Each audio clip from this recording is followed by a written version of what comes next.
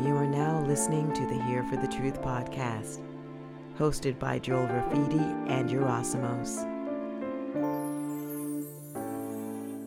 What's up, everybody? Welcome to the Here for the Truth podcast. I'm Joel Rafidi. I got my co-host Yerasimos in the house as always. This is episode 89, and we have the incredible Brian Sanders in the house.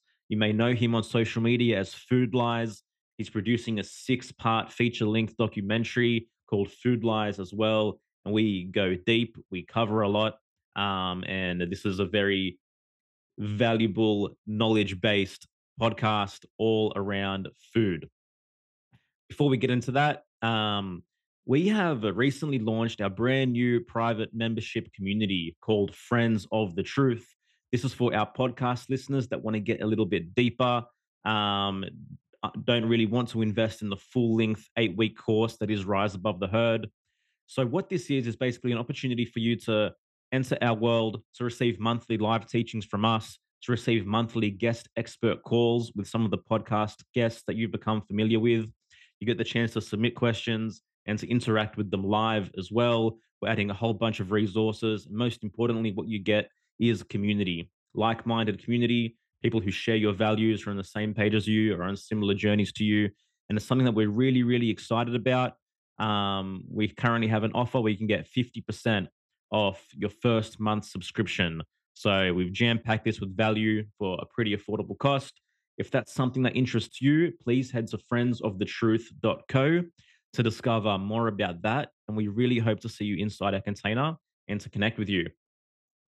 Without further ado, this is Here for the Truth. Our website's hereforthetruth.com. All our episodes are available there.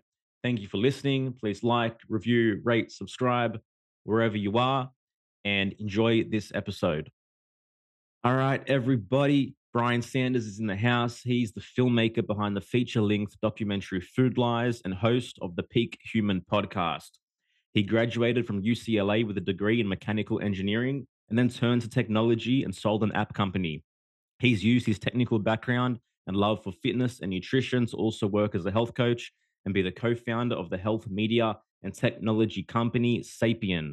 He's also a speaker and the owner of nosetotale.org, providing premium grass-finished meat to the 48 contiguous states. Brian, welcome to Here for the Truth. All right. Thanks for having me. Absolute pleasure, brother. One way we always like to kick this one off, I really just want to get into the major rites of passage that you experienced in your journey. What were the key turning points that allowed you to shift from, I guess, where you were to what you now embody? I never thought I'd end up here. I was a mechanical engineer. I was just kind of doing my thing, going about my life and kind of looking like everyone else. And that wasn't good because I hit 30 Yeah. and I was kind of getting the dad bod. Mm. And I just had all these problems. I had acid reflux. I had joint pain. I had like overuse injuries from the computer. I had allergies. I just had just sort of like, yeah, I thought I was not going to be able to play sports as much. Everyone's like, oh, yeah, you just turned 30 and then you can't play sports anymore. And then you just call it a life and you drink beer and watch football. And I didn't want to do that. I wanted to play football. I was still playing flag football, competitive flag football into my 30s because I switched my diet, I switched my lifestyle. And then there's also the sad part of the story, the big turning point for me. It's around the same time, lost both of my parents. So this was around 30. And so very young to lose both your parents. It Yeah. was cancer and Alzheimer's. And they they were a little older than normal parents, but not much. They just had these chronic diseases that no one really recognized or warned them about. And I think they're very much tied to the diet and lifestyle. Some people don't really understand that cancer and Alzheimer's are very much diet and lifestyle related. Some people think, oh, well, it's just obesity and type 2 diabetes. That's very obviously what you eat. And then everything else is genetic. Like, no, not at all. Not at all. And I visited other cultures that don't get these things at all. We can talk about later as I went to Africa and found people in their, there's a lady over 100 jumping around, dancing. This is how humans can live. This is what I think our ancestors were able to do. And I saw that firsthand in Africa. And that's kind of the opposite of what's happening with normal people in the US and other in westernized countries is they expect to have a dad bod. They expect to be on multiple medications. They expect to have all these Mm. little problems, and then they just get worse and worse, and then they end up in a nursing home, or it's just this terrible slide downhill. And that was kind of happening to my parents. Looking back, I realize now that they both had pre-diabetes and didn't know it. And I'm here making the film, digging up all these statistics. The CDC admits that 9 out of 10 people who have prediabetes don't know it. Okay, so this is crazy. We have this medical system, especially in the US, that spends more than any other country, and we can't even recognize disease. Like, Mm. these doctors don't recognize prediabetes, and even the big government agencies admit it. 9 out of 10 people don't even know it. So they're walking around with elevated glucose, like all these signs of problems, and we just don't even do anything about it, or we don't even recognize it. So that set me off on my path to start creating the Food Lies film, which is 5 years ago, over 5 years ago, actually. I went full time in that, and uh, everything else has kind of come from that. And we can dive into some more of the details. But I guess I'll also say that the changes for me personally, I listed some of these ailments I had, plus, just being like 20 pounds overweight, of just being sort of around. I was never, obese or anything. I made some few dietary changes, just little bits, little changes, lost the 20 pounds of fat, completely changed my body composition, didn't have allergies anymore, didn't have the joint pain, my chronic overuse conditions went away, and I've never had acid reflux since. And all I did was just change what I ate, and it's amazing. And so I wanted to tell the world. So many people have done this that I know around me, and I've seen great results. And then I started doing the podcast, started doing social medias while I made this film, and now there's I don't know how many millions of people around the world doing this and feeling great. Yeah, it's amazing like what happens when you make a simple change like that. And even it goes beyond just changing the food you eat, but and I've talked about this before in previous podcasts, but the type of person, the psychology of a person that decides to make that change, and how they shift their mindset and how that impacts your health as well. And I want to get into, you've probably seen the memes and the pictures being thrown around social media of like beaches from like the 1970s Mhm. or the 1960s where everyone looks fit. Everyone like looks somewhat healthy. And yet here we are 50, 60 years later, and it's close to the opposite of that. Where wherever you go, whatever town you go to, you see like super dad bods and you see people that are obese and overweight and you see children that are unhealthy. So like, what do you think are the main contributing factors to that? It's a deep rabbit hole, and that's what I think about the most, actually. I always am just like, "What changed?" And I think there's this idea that, the eat less, move more, this, like, Mhm. sort of, like, calorie balance paradigm. I think that's, like, the stupidest argument of what changed.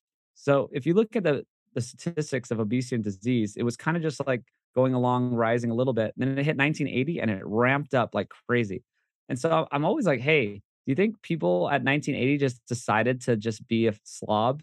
Everyone at once, just like, we're gonna be a slob. We're not gonna count calories anymore. We're gonna not eat less and move more. We're gonna do the opposite." And then it just all happened at once. Doesn't make any sense. I think what happened, the biggest change is there was a huge dietary shift. And I do really appreciate what you say about it's a mindset. And there's so many things that happen when you decide to be healthy and you change your lifestyle, you change your thoughts, you change your intentions. And that has something to do with it. But I think the biggest factor is just really what you eat. What you eat, that's like what interacts with your body the most. You know what I mean? Like, if you think about, I think there's all these other factors like the quality of the air you breathe and the quality Mhm. of the water you drink and all that stuff. But really, the food is like touching your body. You know what I mean? It goes through your body. Your food is Mm. made, your body's made up of food that you eat, right? I mean, it's obviously transformed in your body, but that's what matters most. 1980s when the dietary guidelines got introduced, and really in a big way, the food changed. And it changed to basically highly just more processed foods. Like, people remember the food pyramid. the bottom is like 6 to 11 servings of grains. And there's a whole backstory of how we even got that. But really, when you look at that shift, it basically shifts the entire diet of the nation and, exporting that to around the world to more empty calories, more nutrient poor foods, right? Like you can say there's all these problems with grains. You could talk about gluten. You could talk about glyphosate, and how we grow these crops and all these problems. But one of the simplest problems is they're not nutrient rich. If you eat like I think for most of history, we're eating whole foods mainly. It's all we had, right? And then up until 1980, people were still eating whole foods. You see the people on the beaches, 1970. That's when you would eat like a roast for dinner. You get a big beef roast for dinner. You had some vegetables. You had some potatoes. You're eating eggs and bacon for breakfast. You could, you were eating a good diet, nutrient dense diet. All whole foods are pretty nutrient dense, even if they are, potatoes that people may not think are, great, but better than eating a whole bunch of highly processed foods and, refined grains and added sugar and all the seed oils and stuff like that. So, yeah, I think that was the biggest change was we just shifted our diet into these more empty calorie foods, low nutrient foods, highly processed foods, and actually the seed oils are I think are a huge part too is switching from natural fats to these highly refined oils that have many problems. Yeah, the fact that people demonize butter, man, you kidding me? Butter's so Mhm. good. But onto your point, I grew up in a Greek family. My parents were born and raised in Greece. I have multiple relatives that lived over 100 years old, Mhm. and they grew up dirt poor up in the mountains of Greece, and which is pretty wild and incredible. But I remember going to Greece growing up, and I remember as a child, I'm 42 years old now, and I remember when I was young, again, I went and I saw everyone, and everyone looked healthy. And then as I continued to grow up and continue to visit, I would notice that all the corporations and all the popular places like McDonald's and Dunkin' Donuts and Kentucky Fried Chicken, all these places would show up in Athens. The large movie theaters, like our culture, our way of life started infiltrating these places. And more people, more and more children just started looking unhealthier, more overweight, on top of whatever you want to say in terms of like the family system has, been destabilized as well and how that impacts, again, like your relationship to yourself, your relationship to food, and emotional eating is a big piece too. But it just seems so obvious to me, what's shifted and changed over time on that front. But I'm blown away by that. It's big, and I've noticed it around the world, and that's what happens in Africa. It's like Africa is actually pretty healthy. Like this old, like there are some parts of Africa that, like if you're in a very harsh climate, they actually don't have enough calories. But there's a lot of Africa that has enough calories. They just don't have good nutrition, or they're just starting to have this poor nutrition come in. But they're actually pretty healthy. It's interesting. I went during COVID. I went a year and a half ago, and everyone's like pretty fit. Like they're doing fine. They're not starving. They just don't have all the processed foods that we have, and they're still doing pretty well. And they weren't even doing COVID. It was interesting. They just didn't do it. They didn't have the mask. They didn't have anything. They were just Yeah. like, they were just doing the thing and they were fine. Like, and I visited hospitals, I visited clinics. There wasn't like secretly people dying everywhere. Like we were there trying to interview people. They were Yeah. fine, but they're just sort of like 30 years behind us, where they're like us back in the 70s, where everyone looked pretty good. And but because they can't even afford McDonald's. For us, McDonald's is one of the cheaper foods. You go over there no locals can afford McDonald's. That's for tourists. It's it's pretty crazy, man. Let's hopefully they stay that way for another 30 years without watching the similar decline take place that has here for sure.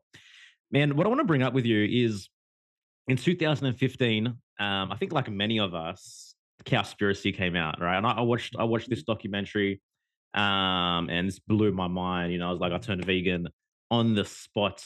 I Mm. convinced my entire family to turn vegan. All my friends, how dare you? I became the virtue signaling vegan police. But I noticed this intense. Like I held on to that rock for so long, for 5 years, Mhm. but towards the end, like I think I reintroduced meat into my diet in 2020.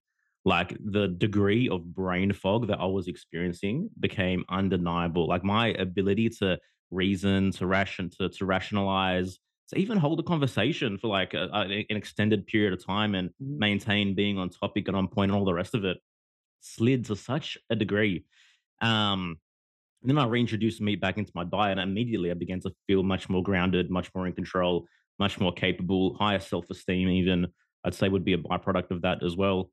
Um, what are your thoughts on this? Because there seems like there was just this huge 5 year, 6 year gap when these documentaries came out, and all of a sudden, there was a huge percentage of Western population that all of a sudden was like, yeah, okay, veganism is the way. And it seems as though it's kind of, shifting back to some kind of normalcy now, so to speak. But can you comment on that? Oh, yeah, absolutely. That's actually how I got started with this 5.5 years ago when I made the film. So I definitely made myself watch Cowspiracy, which is hard to watch.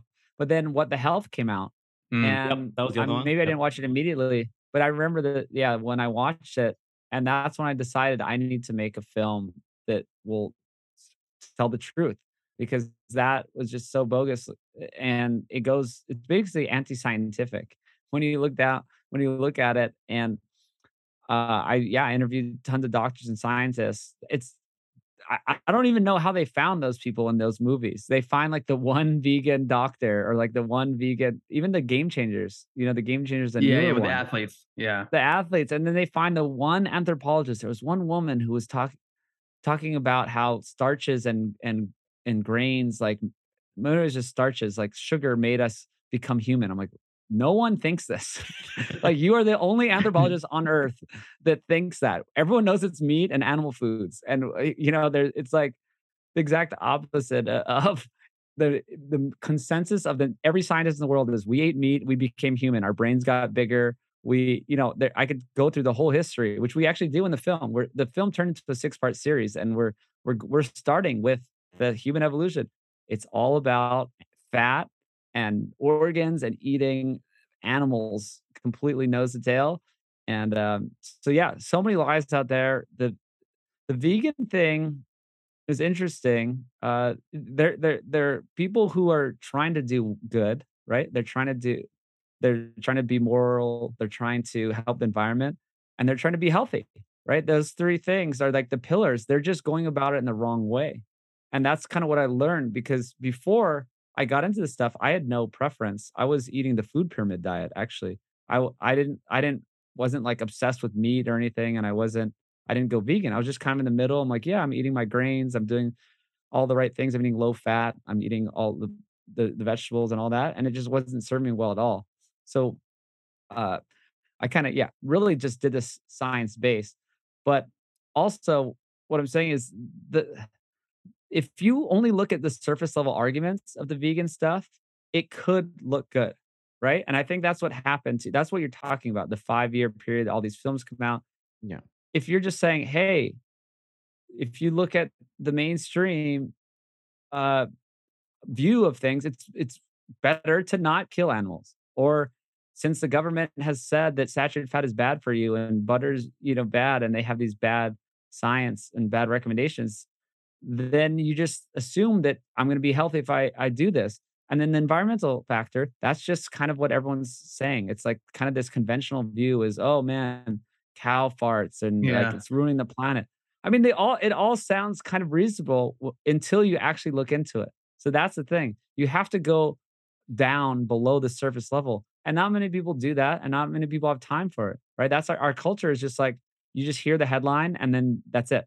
You Yeah. just go with the headline. Yeah, And that's why well, veganism, yeah. the big driving force, because I consider myself someone that likes to go below the surface, and what's under the surface with the veganism side is the China study, which is apparently the longest running study of all time, supporting the link between, I guess, Mhm. meat and an increase in heart disease, I believe.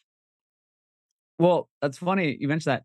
People should Google or use whatever search engine, Denise Minger China study. Denise Minger, amazing woman. She's in the film and I interviewed her. She did very extensive breakdown and rebuttal and debunking of the China study. And one of my favorite parts of that was the Tuoli province. And so this was left out of the China study, that they ate the most meat and they had the least heart disease. And they just didn't put it in. They just didn't, Yeah. because there's two things. There's a China study that's the actual study, and there's a book called the China study, Yeah, there's the book. Yeah. right? Yeah. And so the book just completely left this part out. There's so many contradictions, and Janice Minger breaks it all down and does an amazing job that I'm not going to try to do right now. But just know that that's just an example. So it's called cherry picking, right? So it's like the vegan author who wrote the China study book based on the China study didn't include all the stuff that went against their narrative. Yeah. What a surprise to cherry pick data to push a particular agenda, as if that doesn't happen all the time when you really dive in and look into things going on in the mainstream scientific establishment. Yeah, I remember reading some debunking of the China study years ago. I don't know if it was Dr. Was it Gary Taubes? How do you Gary pronounce his last Taubes? name? Gary Taubes. I Taubes, feel yeah, like he's I'm in the film as well. uh, He's great. cool. Yeah, and on to game changers too. I just happened to read an article the other day because Canelo Alvarez just fought Triple G for the boxing championship, and he had gone vegan because of game changers. He went vegan before his fight against, I think it was, what's his name? Bevel was his name. I could be wrong, but it was he went up in a weight class and he ended up losing. People were surprised he lost. And he's like, after that match, he's like, yeah, I'm going back to eating how I was gonna eat. Like that just didn't work. But again, you have these people, you have some of these athletes, you have a narrative. Media is really strong in terms of how it impacts your consciousness. And so the other thing we haven't really touched upon, I mean, Joel mentioned it from a virtue signaling standpoint, but like most people want to be seen as a good person. Mm-hmm. You know, Mhm. so when you take these surface level arguments, like I care about the world, I care about the environment, I care about animals. I don't want animals to die. My dog, like I love dogs. I wouldn't want to eat my dog. I want cows. I get it. You know, I understand. Like I grapple with that idea. And at the same time, it just seems when you think historically, anthropologically, and when you're in tune with nature, a vegan diet seems pretty anti-nature to me in terms of how things go on in nature. So yeah, Mhm. man. I mean, and the other thing I want to comment, because at the end of the day, I'm cool with individual choice. If you want to be a vegan and you want to choose this life and you feel it's the best for you, choose it. You know, it's just I've come across in my journey and clients over the years, like people who have chosen to be vegan, health issues, you know, skin issues, hair issues, and beyond that, even if they look healthy, it's the psycho-emotional challenges that come into play, whether you're navigating addiction or maybe there's some emotional issues and you're not as grounded. As a general rule, that's what I have found with the people that I've come across over the years. And I know so many ex-vegans that share the same story that Joel just shared, where they're like, man, I ate a bowl of cream, raw cream, or I ate a tub of butter and a fat steak, and I felt like something turned on in my brain. So can you talk a little bit about that? What is happening? Like, what are the misconceptions of Mm. veganism versus an animal-based diet? Well, there's so many. I do think there's those 3 pillars, and we can do each pillar, right? There's environmental, there's moral, and then there's health. And the health stuff, what you're talking about, I don't think it's a human diet at all. And I think I've been unbiased in my journey and have, really just with an open mind just looked at the science. And from what I see, it's just not scientifically what humans should eat, right? We have a digestive system that evolved away from our chimp ancestors and now requires animal foods for just simple vitamins like B12, right? For one thing, but just even the way our digestive system works, like our small intestine and large intestine completely changed. And we don't have the large intestine that our ancestors did that just ferments plant foods. Like that's what gorillas and chimps and all these other animals, like a cow, it takes in these low quality nutrients and it ferments them, like, and then turns them into actually short chain fatty acids and that can fuel their body. We can't do that anymore. Our small intestine grew where that's where we digest the animal foods. And that's because we got so much good nutrition from them and it helped our brains grow. And so that's why we do need animal foods for the nutrients and just for how our bodies are designed.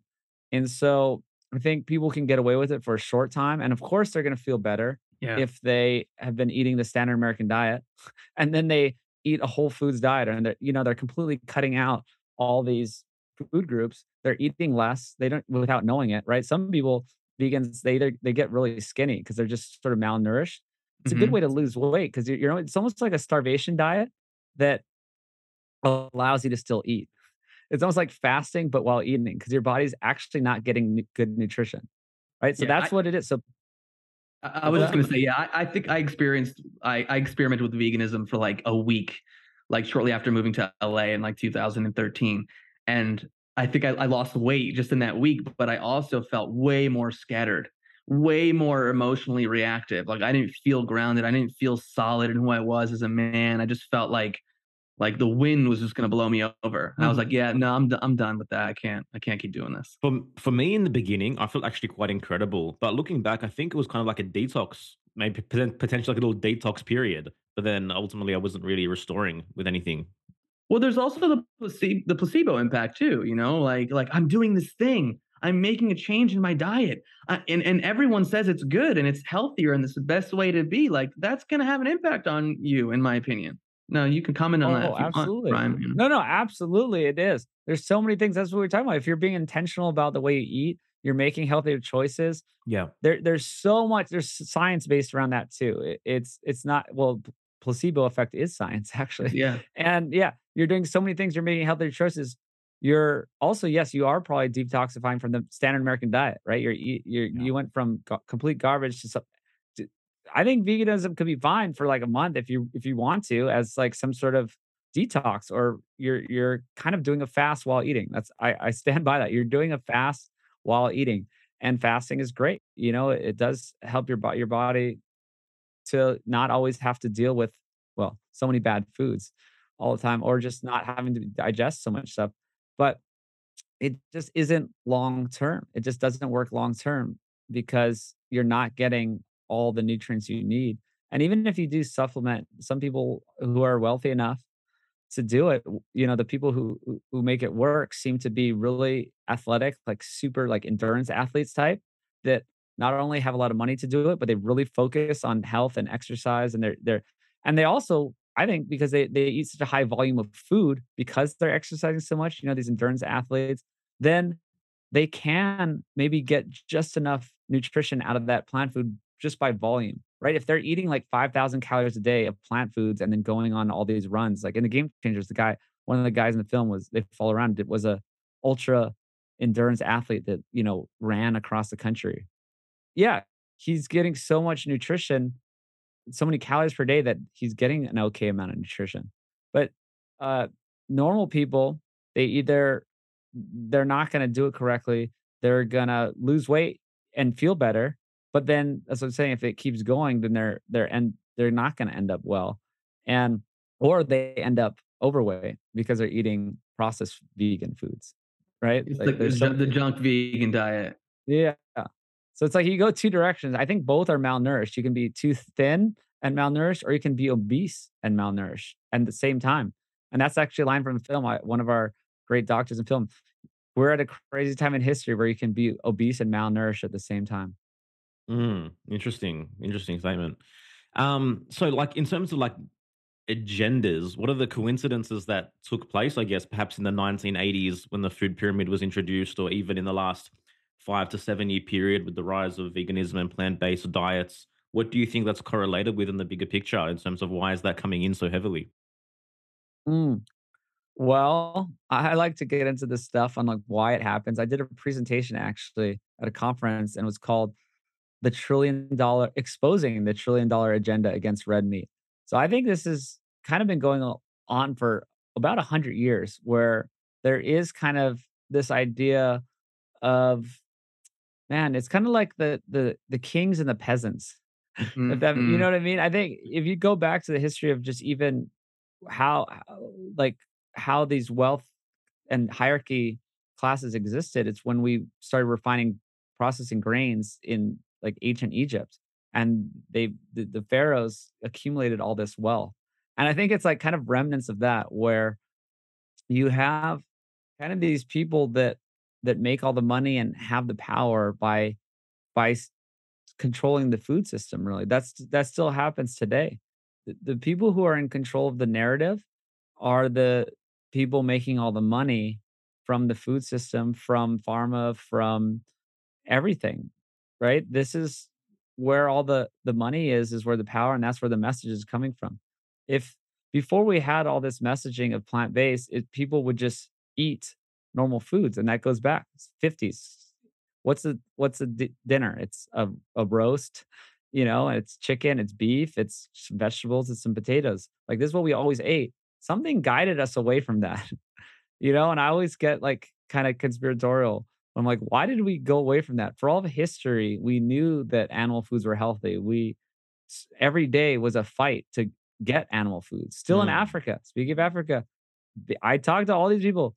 What is their daily mission? Make enough money to afford some meat. They Mhm. know the meat's healthy. They're like, some of them can't afford that much meat and it sucks and they hate it. And all they want to do is make enough money to afford meat because they know it's good nutrition. And so I'm like, what changed? Like, why did this happen?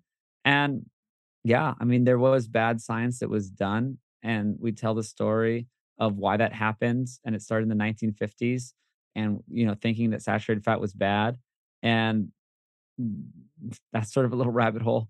There's even the food pyramid, the guidelines, even earlier, they actually were different. They actually had only 3 to 4 servings of grains at one point. And then the food in the people in like the what's it called? These big industry, the corn, wheat, and soy lobbies pushed it and changed it to 7-Eleven. They actually have influence on this. They have lobbyists because they make so much money off it that they can actually lobby to get these new guidelines switched. And also, there's just not that much.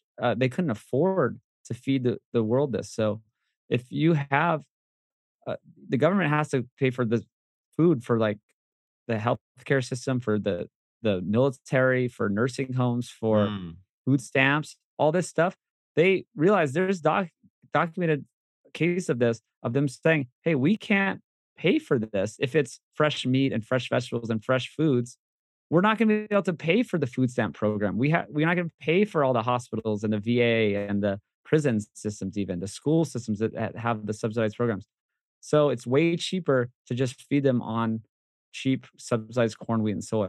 So yeah, it kind of goes back to money and Mhm.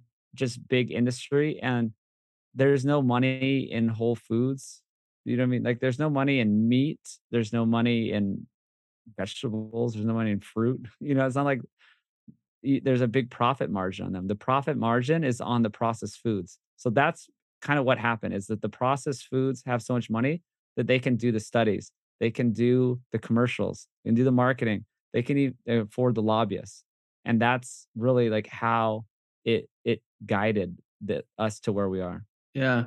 I remember again a while ago reading about, was it the Ansel Keys study? Was that the Yep, study that the kind of 7 countries showed? study. Yeah, can you talk about that a little bit? Yeah, that's Ansel Keys. So yeah, I briefly mentioned that. That was started in the 50s, and Ansel Keys, and there was this idea. President Eisenhower had a heart attack in the 1950s. This is also when everyone was smoking, right? This is they're smoking in elevators, they're smoking in their baby's room, they're smoking in their car, they're smoking in the shower. No, they're smoking, they're just constantly smoking, and they started eating a lot more vegetable oils actually and processed foods. So there's all this more heart disease. And then they got this bright idea that it was animal foods. And Ansel Keys was the okay, there was something called the McGovern Committee, and they put this group together and they were trying to figure it out. They didn't have all the science back then. And Ansel Keys was one of the guys that thought it was saturated fat. And he actually, this is a good example of cherry picking. He actually looked at 22 countries and w- the their relationship of saturated fat and heart disease. And it was kind of all over the place. But he just chose 7 of those countries that actually fit his narrative that the more saturated fat they ate, the more heart disease. There's actually another guy, John Yudkin, and he was an English guy, and he had a completely different idea. He thought that it was because of the sugar and the flour and the vegetable oil.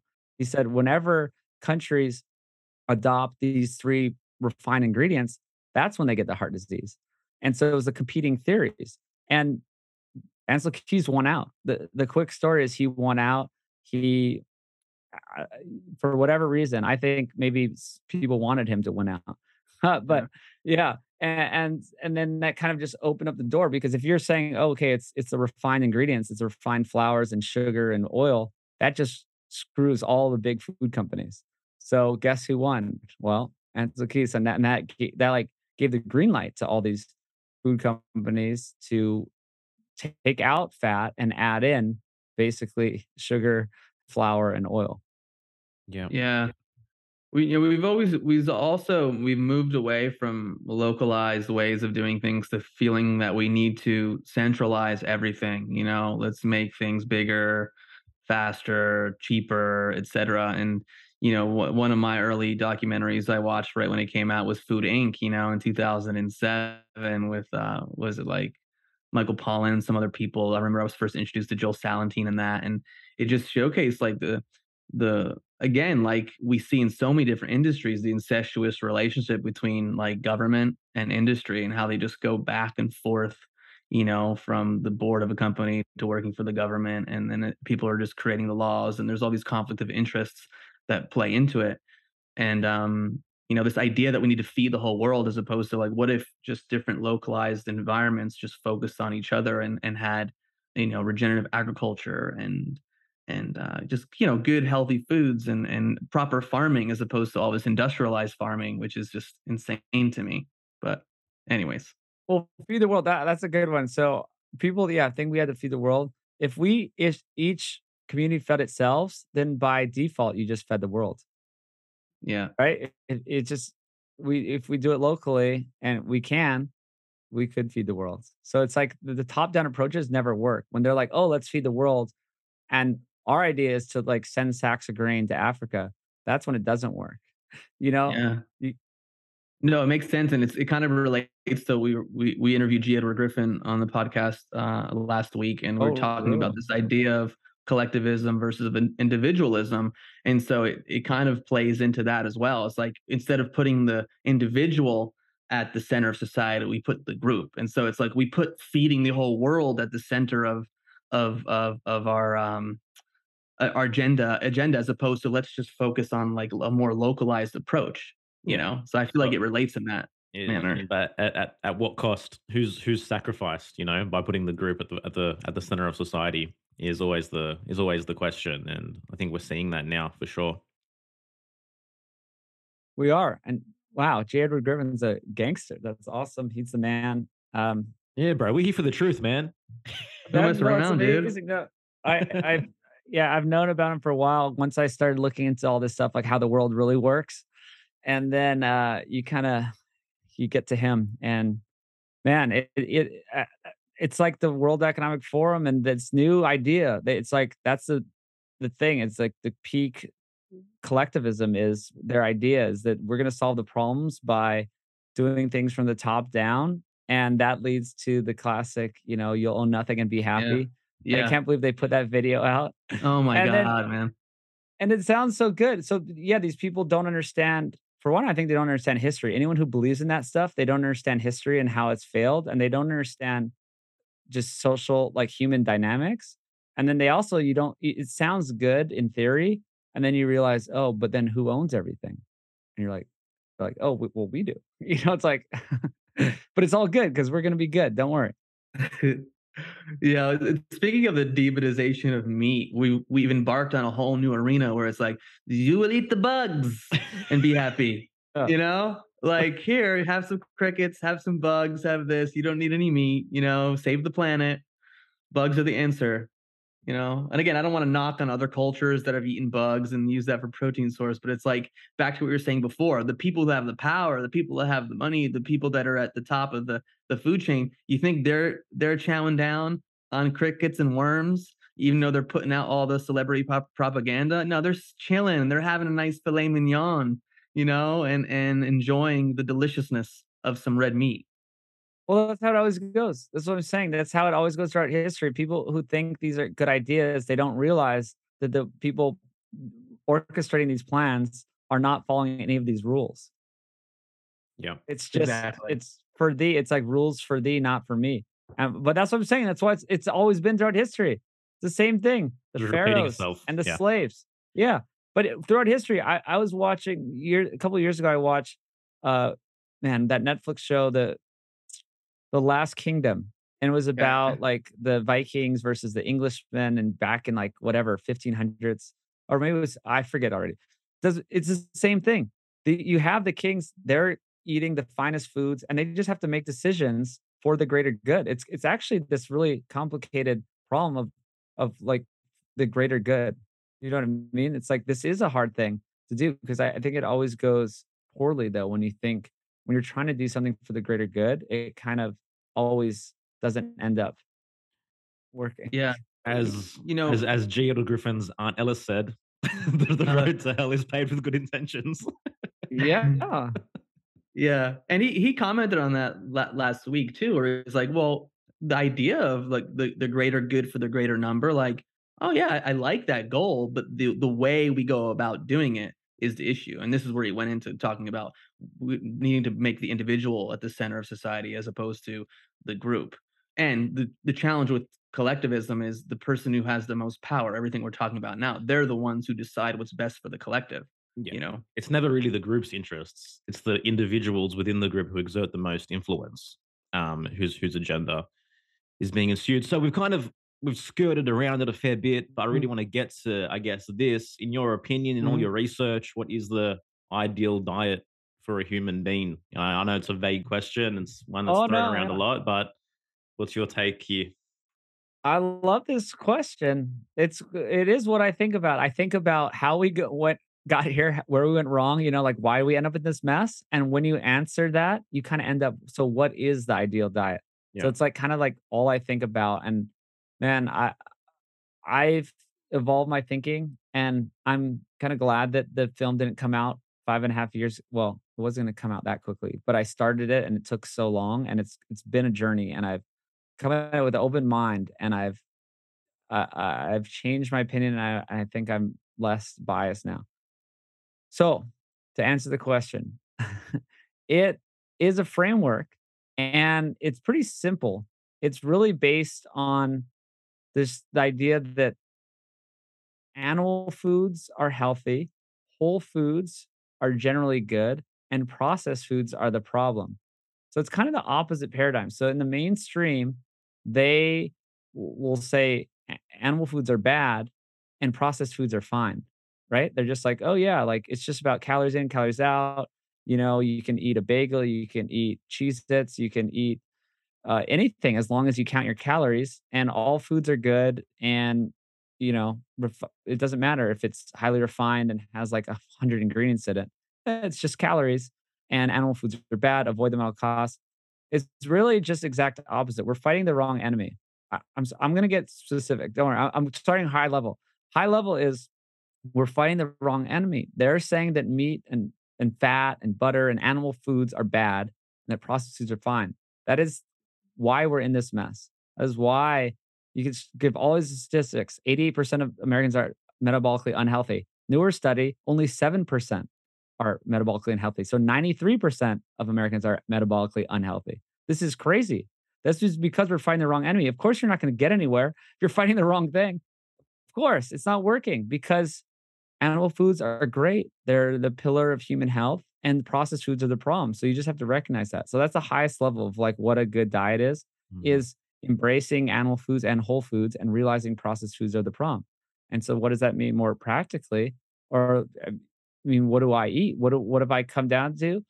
I eat any animal foods. I eat beef, I eat lamb, I eat chicken, I eat sausage. I don't have a problem with sausage. A sausage, if it's just, if it's just meat, like it's just meat. Processed meat, I think, is not is not a bad thing. I think processed meat gets a bad name because people eat hot dogs and sodas and buns and ketchup filled with corn syrup and milkshakes, and then they're like, "Oh yeah, it's the hot dog." Like, well, no, not at all.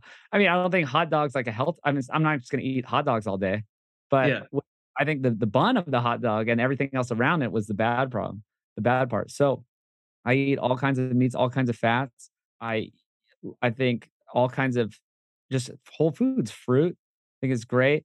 Fermented vegetables, especially, I like, traditionally prepared foods. Like we've been like fermenting things, like sauerkraut. I think that's great.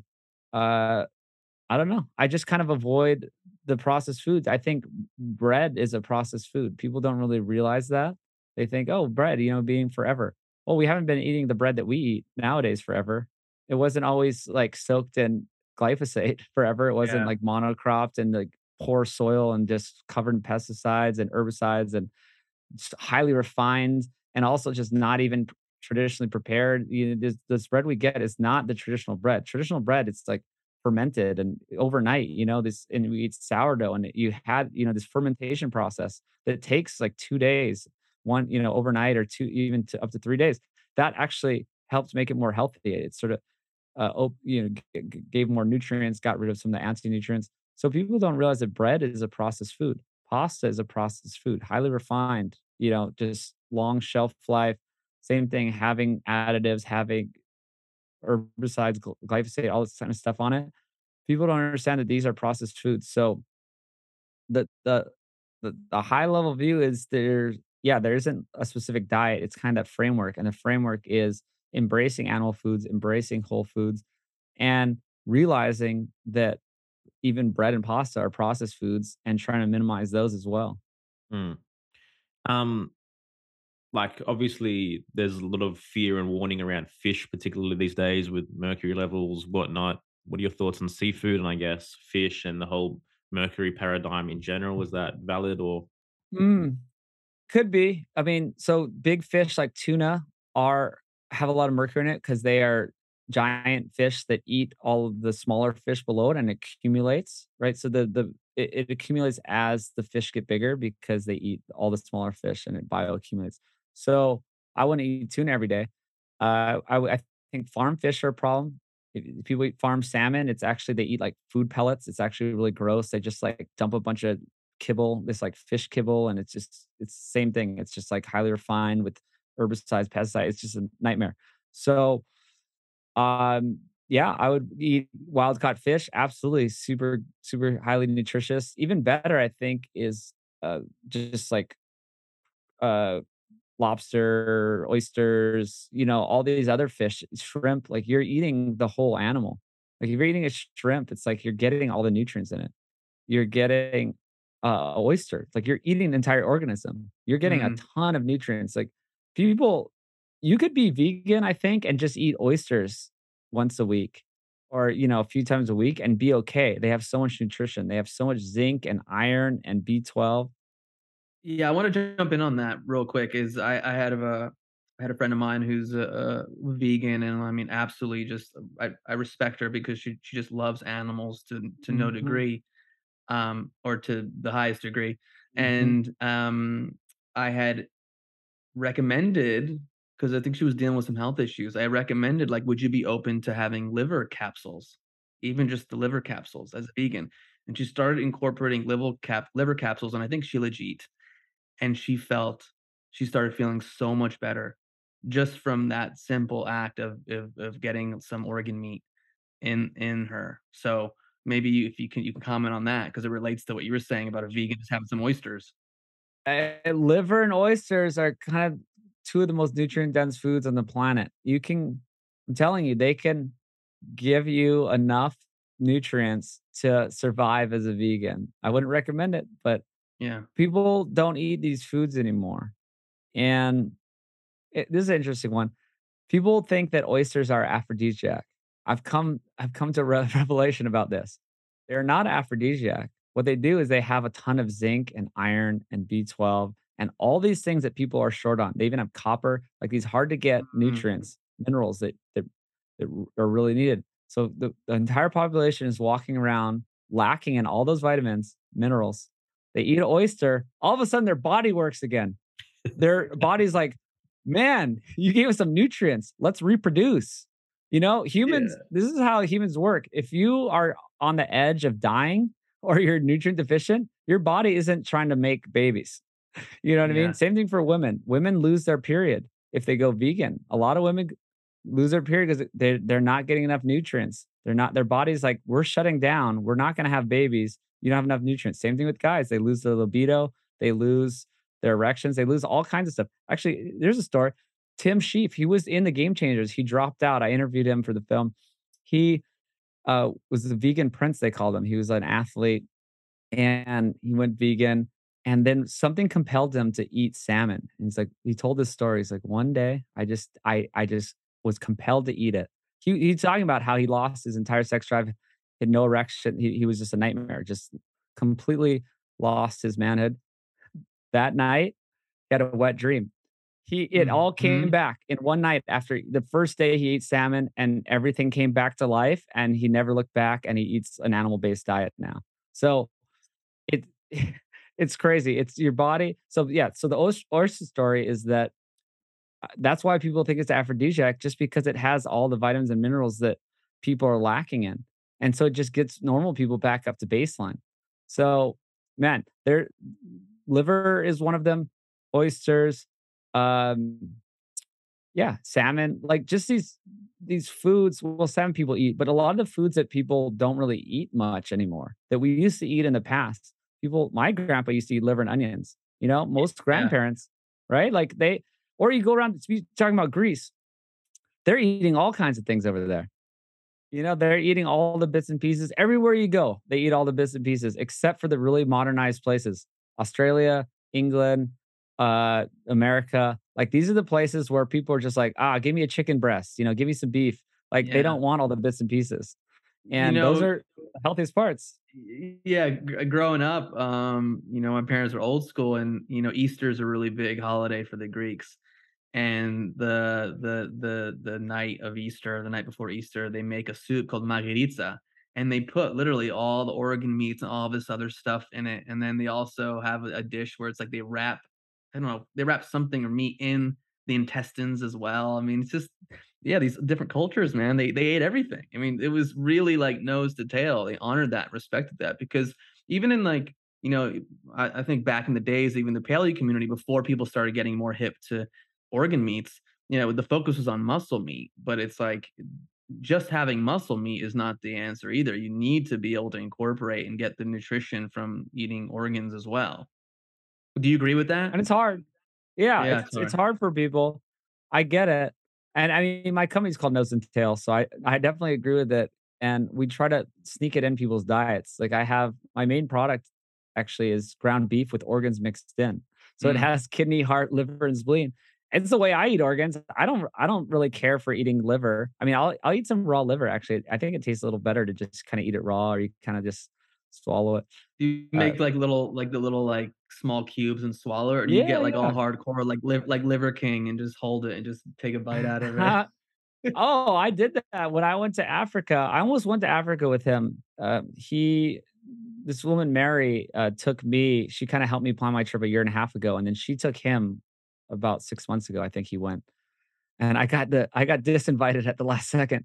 But we ate liver with the Hadza, and they do that. They kind of just they take it. Yeah, they open up this animal right when they killed it, cut out the guts, and then just immediately, like, sliced the liver and gave me Yeah. some, and they just eat it. That was great. Well, this is again where nature has the intelligence and so much wisdom for us. If you look at animals, and correct me if I'm wrong, when an animal goes for a kill, they go directly for the organs. They're not sitting there eating the muscle meat all day. So again, like that should be a sign that that's where the most nutrition is. And so, how can we take this wisdom from the animal kingdom and integrate it into our lives? It's very true. It's the first thing. So, like I said, the Hadza, that's the first thing they go for, and it's highly prized, and they share it amongst everyone. There's other cultures that, yeah, only the best hunters get the liver. There's, yes, all kinds of animals. I saw a video recently in South Africa of the killer, what was it? A killer whale going for a shark, killing a shark and eating its liver.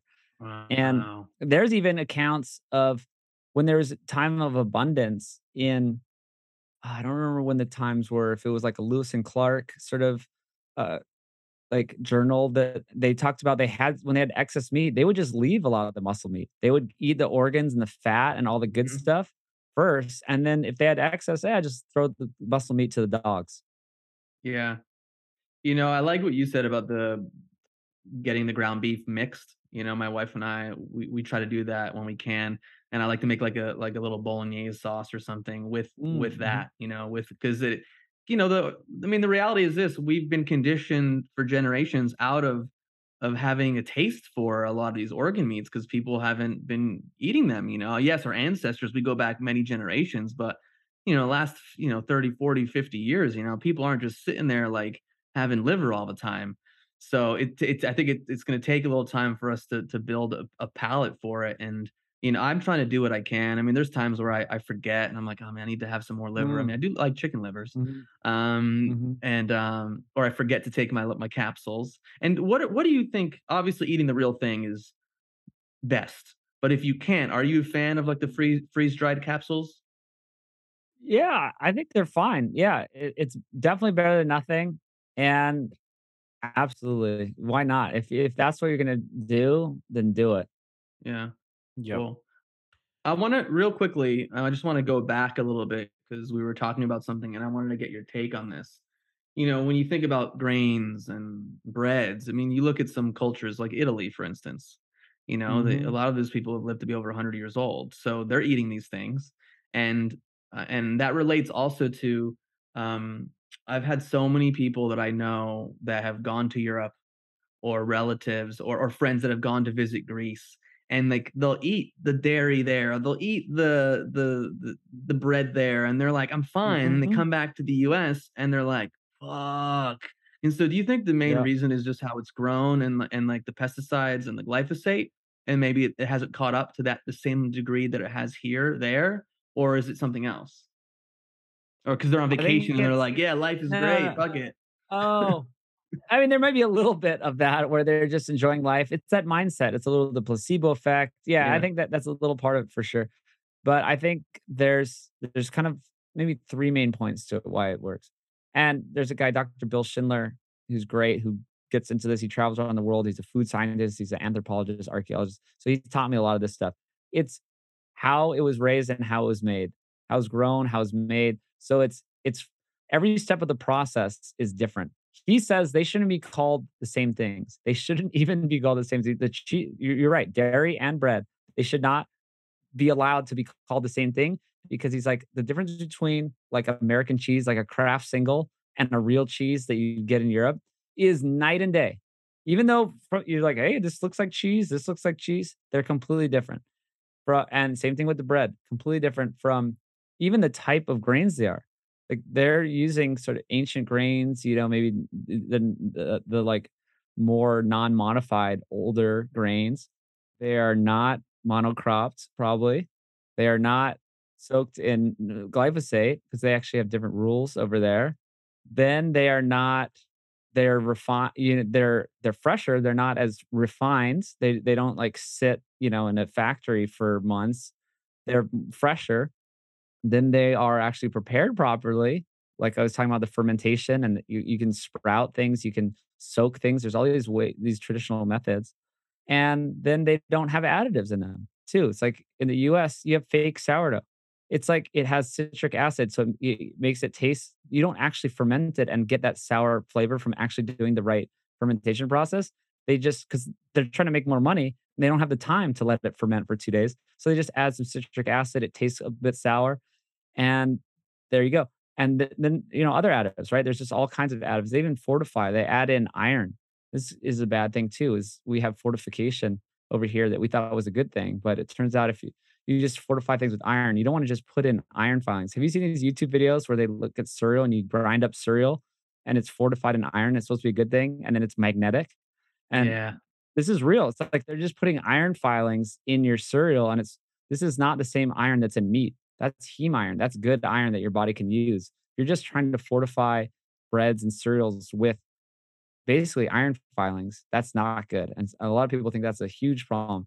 So from start to finish, they're completely different products. Same thing with the dairy. If you're getting grass fed dairy from a cow that like eating good grass that again isn't soaked with glyphosate, and then you're getting that fresh and you're fermenting the cheese and you're doing it correctly, completely different ballgame. It has all the enzymes.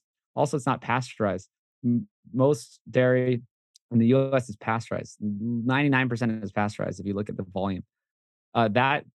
That heating process is supposed to be safer for us, but it actually just gets rid of all the enzymes that help your body digest them. So a lot of people who say they're lactose intolerant can actually eat raw dairy because you actually have the enzymes still in it that aren't heat treated away that allows your body to digest them.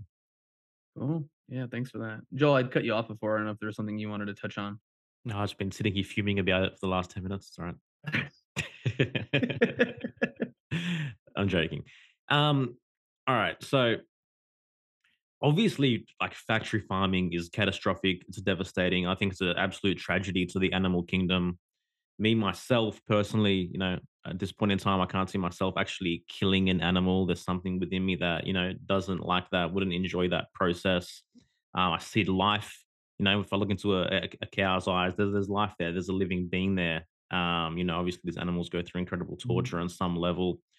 Like, how does one justify the incongruences with adopting an animal-based diet and also having this empathy for the animal kingdom in general? Good question. Yeah, we're getting back to the three pillars. We kind of covered the health angle. Mm, Then there's the moral angle, and then we can do the environmental angle, which is kind of let's ties do into it. that because you're talking about, yeah, Yeah. the environmental factors. So the moral thing, it is hard. I actually haven't really killed animals in any large animals, other than like bugs until pretty recently. Last Thanksgiving, I went to a turkey harvest and I, grabbed my own turkey and did the like little bolt to the head. It died instantly, and it was a sort of like an intense process, right? Mm, It's something that I've not done before, and most humans haven't done because we're just living in cities and we're kind of disconnected from our old way of life. But it was powerful. I had a lot of respect for it, the animal in the process, and I think that's what our ancestors did as well. Like American Indians, they would have like ceremonies around and thank the animals, and it was like this whole thing, right? It was like they had great reverence for the animals that feed them, and we don't have that anymore. And another kind of like tidbit of information I found interesting is back in the day, maybe over 100 years ago, every single human would have seen multiple animals die before they could even talk, right? If you're living any time for all of history till like 100 years ago, you wanted a chicken, you killed a chicken in your yard and you ate it. And this was just part of nature. This is part of life. It wasn't a, a bad thing. It was something that we all knew and was normal because this is how the circle of life works. And for something to live, something must die. This is a fact of nature. Another person I've interviewed is amazing. Have you heard of Lear Keith? mm. Oh She's yeah, amazing. the vegetarian myth book. Yeah, I read that when it came out. That book was powerful. Amazing. She wrote The Vegetarian Myth, and she actually breaks down the three pillars. She has three sections of the book that do moral, environmental, and health. And she was a vegan for 25 years and had permanent damage to her spine, and from the lack of animal nutrition. And she will tell you all of this stuff in detail, but you can't separate like life, and you can't not kill something. Like she even tried. She was like, I'm going to grow my own garden and I'm going to have no death. And then she ended up killing these bugs. Then she ended up killing the slugs. Then she had to like kill something else. She just realized for something to live, something must die. That's just the laws of nature. And some people choose to sort of step away from that and try not to see it. And that's how we're accustomed now because we just live in cities and it just shows up in a package. But that's just how the world works. And uh, and the best point for this is that more animals die to grow mass produce plant foods, crops, Yeah. grains, corn, soy, wheat, all this stuff that people think are great and guilt free and what so much of the vegan foods are based on have 10 times the amount of deaths than killing a cow. But it's just smaller animals. But they're not all small animals. I'm not talking about just like bugs. There are mice and there are baby birds and small deer and uh, all kinds of stuff that are killed. So there's studies out of Australia that show how many that per calorie. I forget how they did it per what. There was 10 times as many mice died growing c- corn or wheat than compared to an animal food. And so animals die in all process of crop production. They die to clear the crops. They have to clear fields. They wipe out entire ecosystems to clear the cropland, right? You are displacing animals, you're killing them. It is crazy. I mean, maybe you don't see that happens once in the beginning, and now you have this cropland forever, supposedly, right? But then they're killed again when they're killed with all the herbicides, fungicides, all these things. They end up killing. You're spraying into killing all these different animals. They're also farmers have to kill animals to protect the land. They pay people, especially in Australia. Actually, they pay hunters to manage the foxes and all these other things that will eat the crops or eat their chickens or so they have pest management. They also are killed when they're harvested. They're chopped up in the combines, right? And so they actually have a brutal death being chopped up. And these are like baby deer and ground nesting birds and squirrels. And then here's one more time they die I didn't know about. Australian farmer told me about this. They all starved to death. All these animals, once you you harvest all the grain, harvest all the corn, whatever it is, all these animals that were relying on those crops, they're eating them. They're still there. They all starve to death. So Yeah. it's you're not going to get out of it. So that's the thing. Vegans, the idea is you can get away from this death, and you can fool yourself into thinking you're getting away from this death because you just buy a package of fake meat, or you buy, oh, I'm just going to eat beans and legumes or whatever vegans eat. That's still not getting out of it. You're tricking yourself. So it's just a law of nature. So it's sad but true. Yeah, like that idea when you think about all the ecosystems that are taken down, when they have to till the land or create a new field for all the corn and the soy, et Mhm. cetera. Like there's life, there's life there. And even I used to make this joke like, well, if you're vegan, you can't go on a road trip. Look at your windshield after you're Mm. done with a road trip. I mean, there's gonna be a whole lot of dead insects on your windshield. But I think there's this thing with that is that there's this anthropomorphizing of certain animals because they look more human, whereas the ones that maybe don't as much, you don't care, Mhm. but anyways, man, I don't need to, beat the horse dead, Mhm. pun intended or Ugh. not intended. Anyways, that's all I gotta say Well, about yeah, that. yeah, yeah, no. Joel was gonna ask about the environmental. Hit us with it. Um, yeah, well, because it kind of ties into that. So there's always a cost to create food, right? There's a toll on the environment. There's a toll on whatever that you have to have some sort of energy and sort of repercussions to feed us, right? That's just how the world works. It's so you have to say, well, what's better? Like, and a lot of vegan arguments, they're saying, oh, well, there's so much grain and corn and to to feed the animals, then to feed the humans who eat the animals, and that's not good. You should just eat the grains, and then you'd skip that whole middleman, right? And that see again, surface, it sounds good. It's like, oh yeah, why do I need to feed the animals this? And then, well, when you break it down, it actually falls apart. So for one thing, we don't want cows to eat corn and wheat and all these other ingredients, right? We don't want them in a feedlot. We want them out eating grass, which humans can't eat, right? So we'll just accept that yes, there is a problem if we're doing, feeding them good human food. But there's so much more to the argument. One is they're actually using leftover stuff that can't be eaten by humans mainly. Most of the feed, I think it's 86% of a cow's diet is inedible to humans, right? So it's not like we're just growing all this stuff and giving to them. They grow it, they grow corn for ethanol, for biofuels. So they make the ethanol out of the corn, and then we get the leftover, give it to the cows. They make beer, they make vodka, they have all this distiller's grain. They have it left over, they give it to the cattle, right? It's actually a pretty efficient process. Another thing, the vegans say they're middlemen. Like, why do we need the middleman? That is actually the benefit. That's actually their best attribute is this quote middleman is they're upcycling nutrition. So having the cow eat it, they're eating low quality foods that humans can't eat and cannot get nutrition from and cannot get protein or minerals and vitamins from. And they're turning it into the most bioavailable, complete nutrition that humans need. It's a very good service. And there's a great study that looks at the protein specifically, because that's what humans need. We go back to what I said, that there's the first time in history we are obese and malnourished at the same time. That's because we're eating too many empty calories, right? Human bodies need protein, vitamins, and minerals, and some fats, right? These are the building blocks of our bodies. Then there's energy, which are, carbs and fats. Those are our energy sources. So most humans are getting way too much energy and not enough nutrients. That's how you can end up obese and malnourished. Does that make sense? If you're Yeah. eating, basically, why empty calories are bad. People know this. I grew up, don't eat empty calories. You know what I mean? And I'm like, oh, I don't really get it. It's like, oh yeah, candy, empty calories. That's why.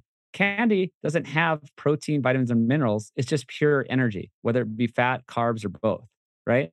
So that's the problem. Your body doesn't need, especially nowadays, we don't need extra energy.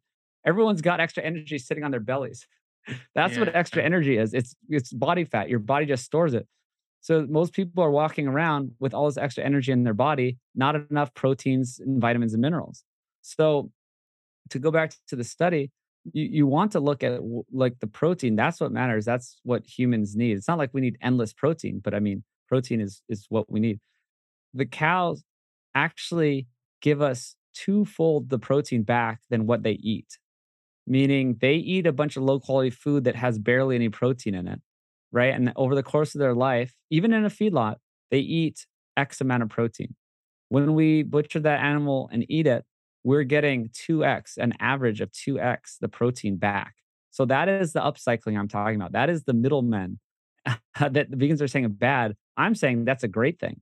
Mhm. That's amazing. We don't need calories anymore. Maybe 100 years ago, we need calories. Maybe in the Saharan desert, in some like really terrible place in Africa where they can't grow enough food, they need calories. What we need is better nutrition, right? And so that's why we do need to consider the quality of the nutrition of the foods we get, and the proteins, the vitamins, the minerals, and the bioavailability of those. And so that's where animal foods come in, and that's why that they're so superior, is that they have more bioavailable and complete nutrition that we can use. What are your views on, obviously, you're talking about animal foods in general, and we're talking a lot about meat, but, eggs. Oh man, eggs are kind of the world's perfect food. It's again, it's like kind of that complete nutrition. We're talking about like eating an oyster. You're eating the whole animal. You're getting a lot of nutrients by doing that. Eating an egg, it's like that could become a whole animal. Oh, it's not fertilized, right? So uh, you're getting so many nutrients that we need. A lot of choline specifically, like eggs, great source of choline. Eat the yolks, absolute yolks. That's so crazy that they were trying to say that the yolks are bad. Cholesterol, If you were eating, cholesterol, oh man, cholesterol.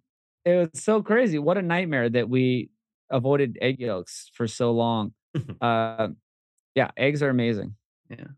I brought that up because I'm excited that we got chickens. Like 5 months ago, there were little chicks, and now they started laying eggs, like, you know, a few weeks ago, and this morning I actually we have a rooster too. I had a fertilized egg. My wife said, "These are fertilized eggs that you're having." So anyways, Mm. I was just curious because also even in like the health world, you have some people like, "Do not eat the egg white under any condition, just the yolk."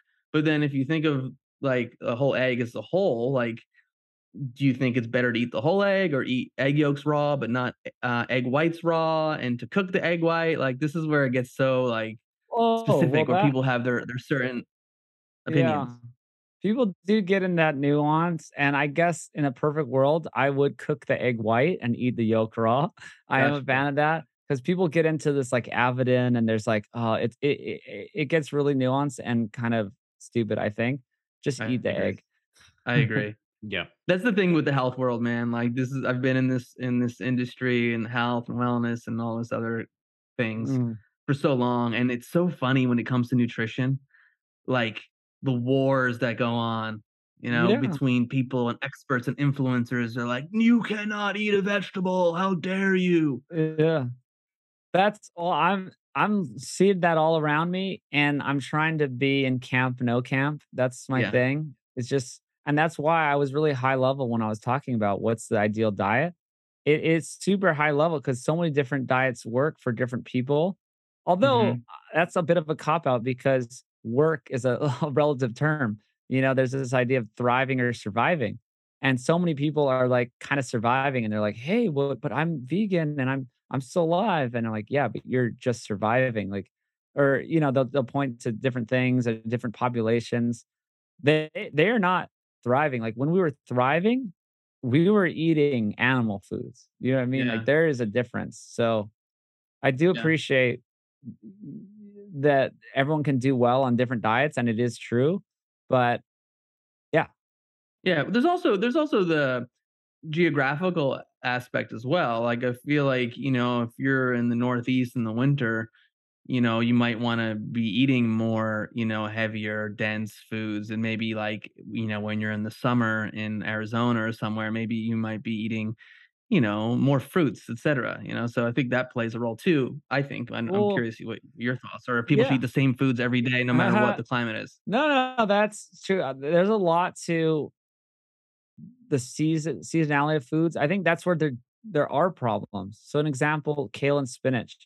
So I don't like to like scare people away from certain foods, but I did drink kale and spinach shakes like every day for like 2 years straight. That's not natural, right? You wouldn't be able to have like blended kale and spinach every day for 2 years. And so there's a whole bunch of oxalates. And I think I had problems and I stopped doing that and I felt better. So that is an example. But I'm also saying have a kale salad. Do what Yeah. you want. Like Yeah. it's not bad for you. There's some influences out there like that say that it's gonna kill you. So you have to be thoughtful about it. Seasonality is big. Even geographically, like like different people lived in different parts of the world. Yeah, people closer to the equator, maybe they're better adapted to eating more plant foods, right? But they Yeah. still include animal foods. People closer to the equator, maybe they did. Yeah, they had more fruits year round. They had all kinds of starches, but they always had fish and they always had smaller animals and they always had all kinds of stuff. I don't care about people's ratios. You know what I mean? As long as they're eating whole foods and getting animal foods, you're going to be okay. And some people do better. People up north, exactly. You're up north. You maybe your ancestors ate giant animals, fatty animals, a lot of the year. Yeah. Is there Yeah. is there anything to be said for eating for your blood type? I know that was a thing at one point. Oh, I, I Uh, I've looked into a bit on that. I don't really think so. I think there could be maybe that it's just sort of remnants of that ancestral past kind of thing. Mhm. You know what I mean? yeah. Like if your ancestors came more from the north, if you had like Viking ancestry, maybe there's more different blood types from that. So then they are used to eating more meat and fat. And then some people. So I think it's more about the geographical origin of your ancestors more than the Mm, blood type. Yeah. Yeah. I cool. think also what we're getting at here, and I think we're on the same page. I think anyone who gets into this, you can say truth seeking world, whether it's about nutrition, whether it's about something else, but let's focus on nutrition. In the beginning, you get a little fanatical. Hmm. You start learning things and you're like, how dare you? I remember when I first started getting into health, I'd be like, how dare you drink that? What's going on? How are you eating that? It's horrible for you. And you just come to another place of more balance and you realize like there's so many elements that play into why one person is healthy versus another. Obviously, huge is a big thing, is a big deal, but like the psychological stress that you put on yourself when you're so restrictive and like you're like beating yourself up with every bite of cake you have when you go out one night and you're hanging out with friends or you're at some party, like that's probably Hmm. not good for you, as opposed to just being like, yo, I'm fucking going out with Brian and Joel tonight. We're chilling Hmm. and we just ended up having like a cake or a pizza, and we're Hmm. just like feeling good about it, as opposed to then we go home that night and then for 24 hours the next day judging ourselves and beating ourselves up. That's probably not ultimately good for your body. Would you say? 100%. I am so in that camp. Yeah. So in that camp, and I know most people around me aren't. They don't get that part. And they're really obsessive compulsive about it. They have all this bad energy around it. I I have been open from day one about like I'll eat a piece of pizza, whatever. Like we're out, we're doing it, let's do it. Like this is so, and also about the camp. Yeah, in the beginning, I think you have to go on almost a 5 year journey uh to get out of those little camps and those Yeah. fanatical states that people are in the beginning. And that's why I said I'm glad I didn't make the film like very quickly and have it come out because I think I would have been just more in this sort of dogmatic camp. Yeah, I'm Speaking still of, man, grateful. yeah, how is the film going, and when can people expect it? Yeah, I mean, I'm working on it now. As soon as I get off this call, I'm back to the film. It's been a long road. We're trying to make it so good. I would go to foodlies.org or go to my Food Lies YouTube channel, watch the intro. The intro was handmade by us. It took over a year to make this intro. It's very good. We're It's a going high very, very, quality. very well produced intro. It is. I watched that. Thank you. Yeah. That's literally what Joel said to me after we watched it. He was, "That is excellently produced. It's amazing." Well, that's what we're doing. We're going for top quality production value. This is like there's been other nutrition films out there, and maybe people didn't see them, like because they just weren't good enough. There hasn't been that great a one. I mean, there's some maybe like Food Inc. back in the day was pretty Yeah. good, right? But I still don't agree with the message. The kind of the message was still like plants are amazing, avoid meat, you know. Yeah. So ours is fine. It's like plants are fine. Enjoy animal foods. That's kind of our. It's like a little bit of the.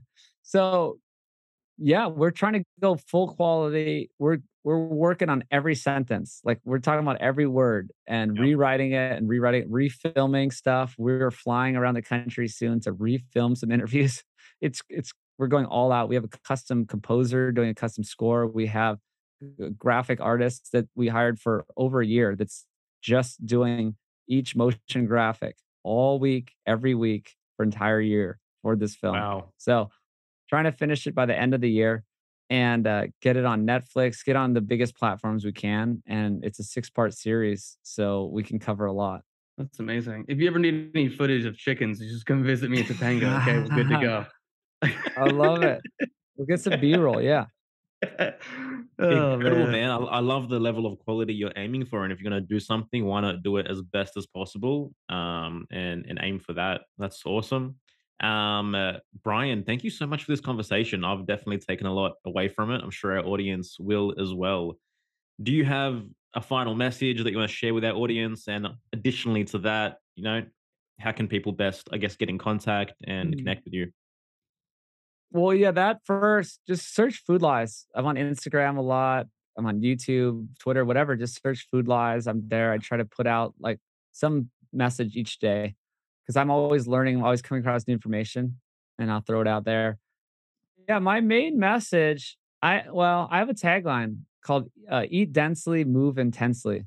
Mm. So that's kind of my version. So it's like eat less, move more, right? I made a fun of that earlier, right? It's sort of meaningless, stupid things that basically food industry made up to put the blame on you, right? It's not their food is bad.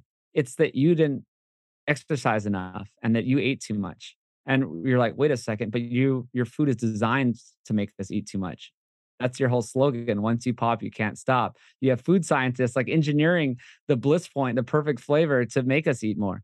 So I think eat less, move more is bogus. It's like telling someone to how to be rich is to make more money than you spend. It's completely meaningless and doesn't help anyone. But eat densely and move intensely is kind of the eat densely part is kind of what we've been talking about the whole day, right? Nutrient density. We're talking about proteins, vitamins, minerals. We're talking about animal foods. We're talking about whole foods. All of that is nutrient dense foods.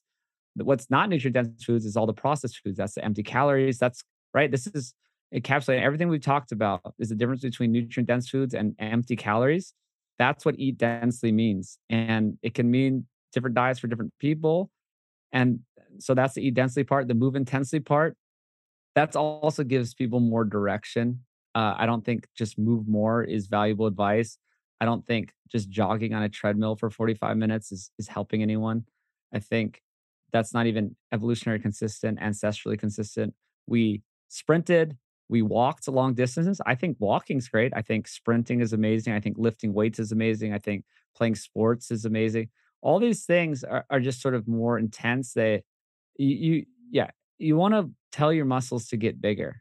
Basically, you can't, I just don't think doing steady state, doing a little treadmill thing does anything for anyone, you know?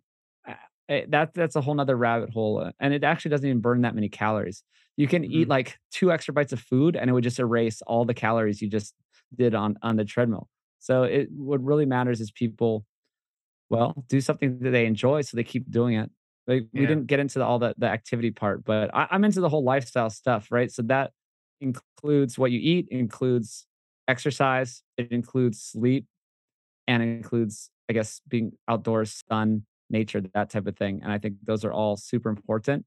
But we'll just kind of like wrap it up here, just saying focus on those and eat densely, move densely, and you're gonna be pretty good, pretty well off. Awesome, man. Yeah, thank you so much for coming on and sharing all your knowledge. Really appreciate it. It's good to connect for sure. Yeah, Oh absolutely. yeah, likewise. Might have to get you back to address the lifestyle one day down the road, perhaps. Oh man, Yeah, maybe next year when the film comes out, we can do a follow up. for That'd be sure. great. Yeah, Sounds definitely. good. Yeah. Guys, thank you so much for listening. It's the Here for the Truth podcast, and we'll see you next time. Take care. Smoking mirrors, I'm seeing through the illusion. Waking up in a time, they think you're in a delusion. Somebody set the alarms, cause they be too busy snoozing. I'm in a DeLorean. Fast forward in evolution to a place where we can share our confusions. Yeah, 450 BC, I'm sharing tea with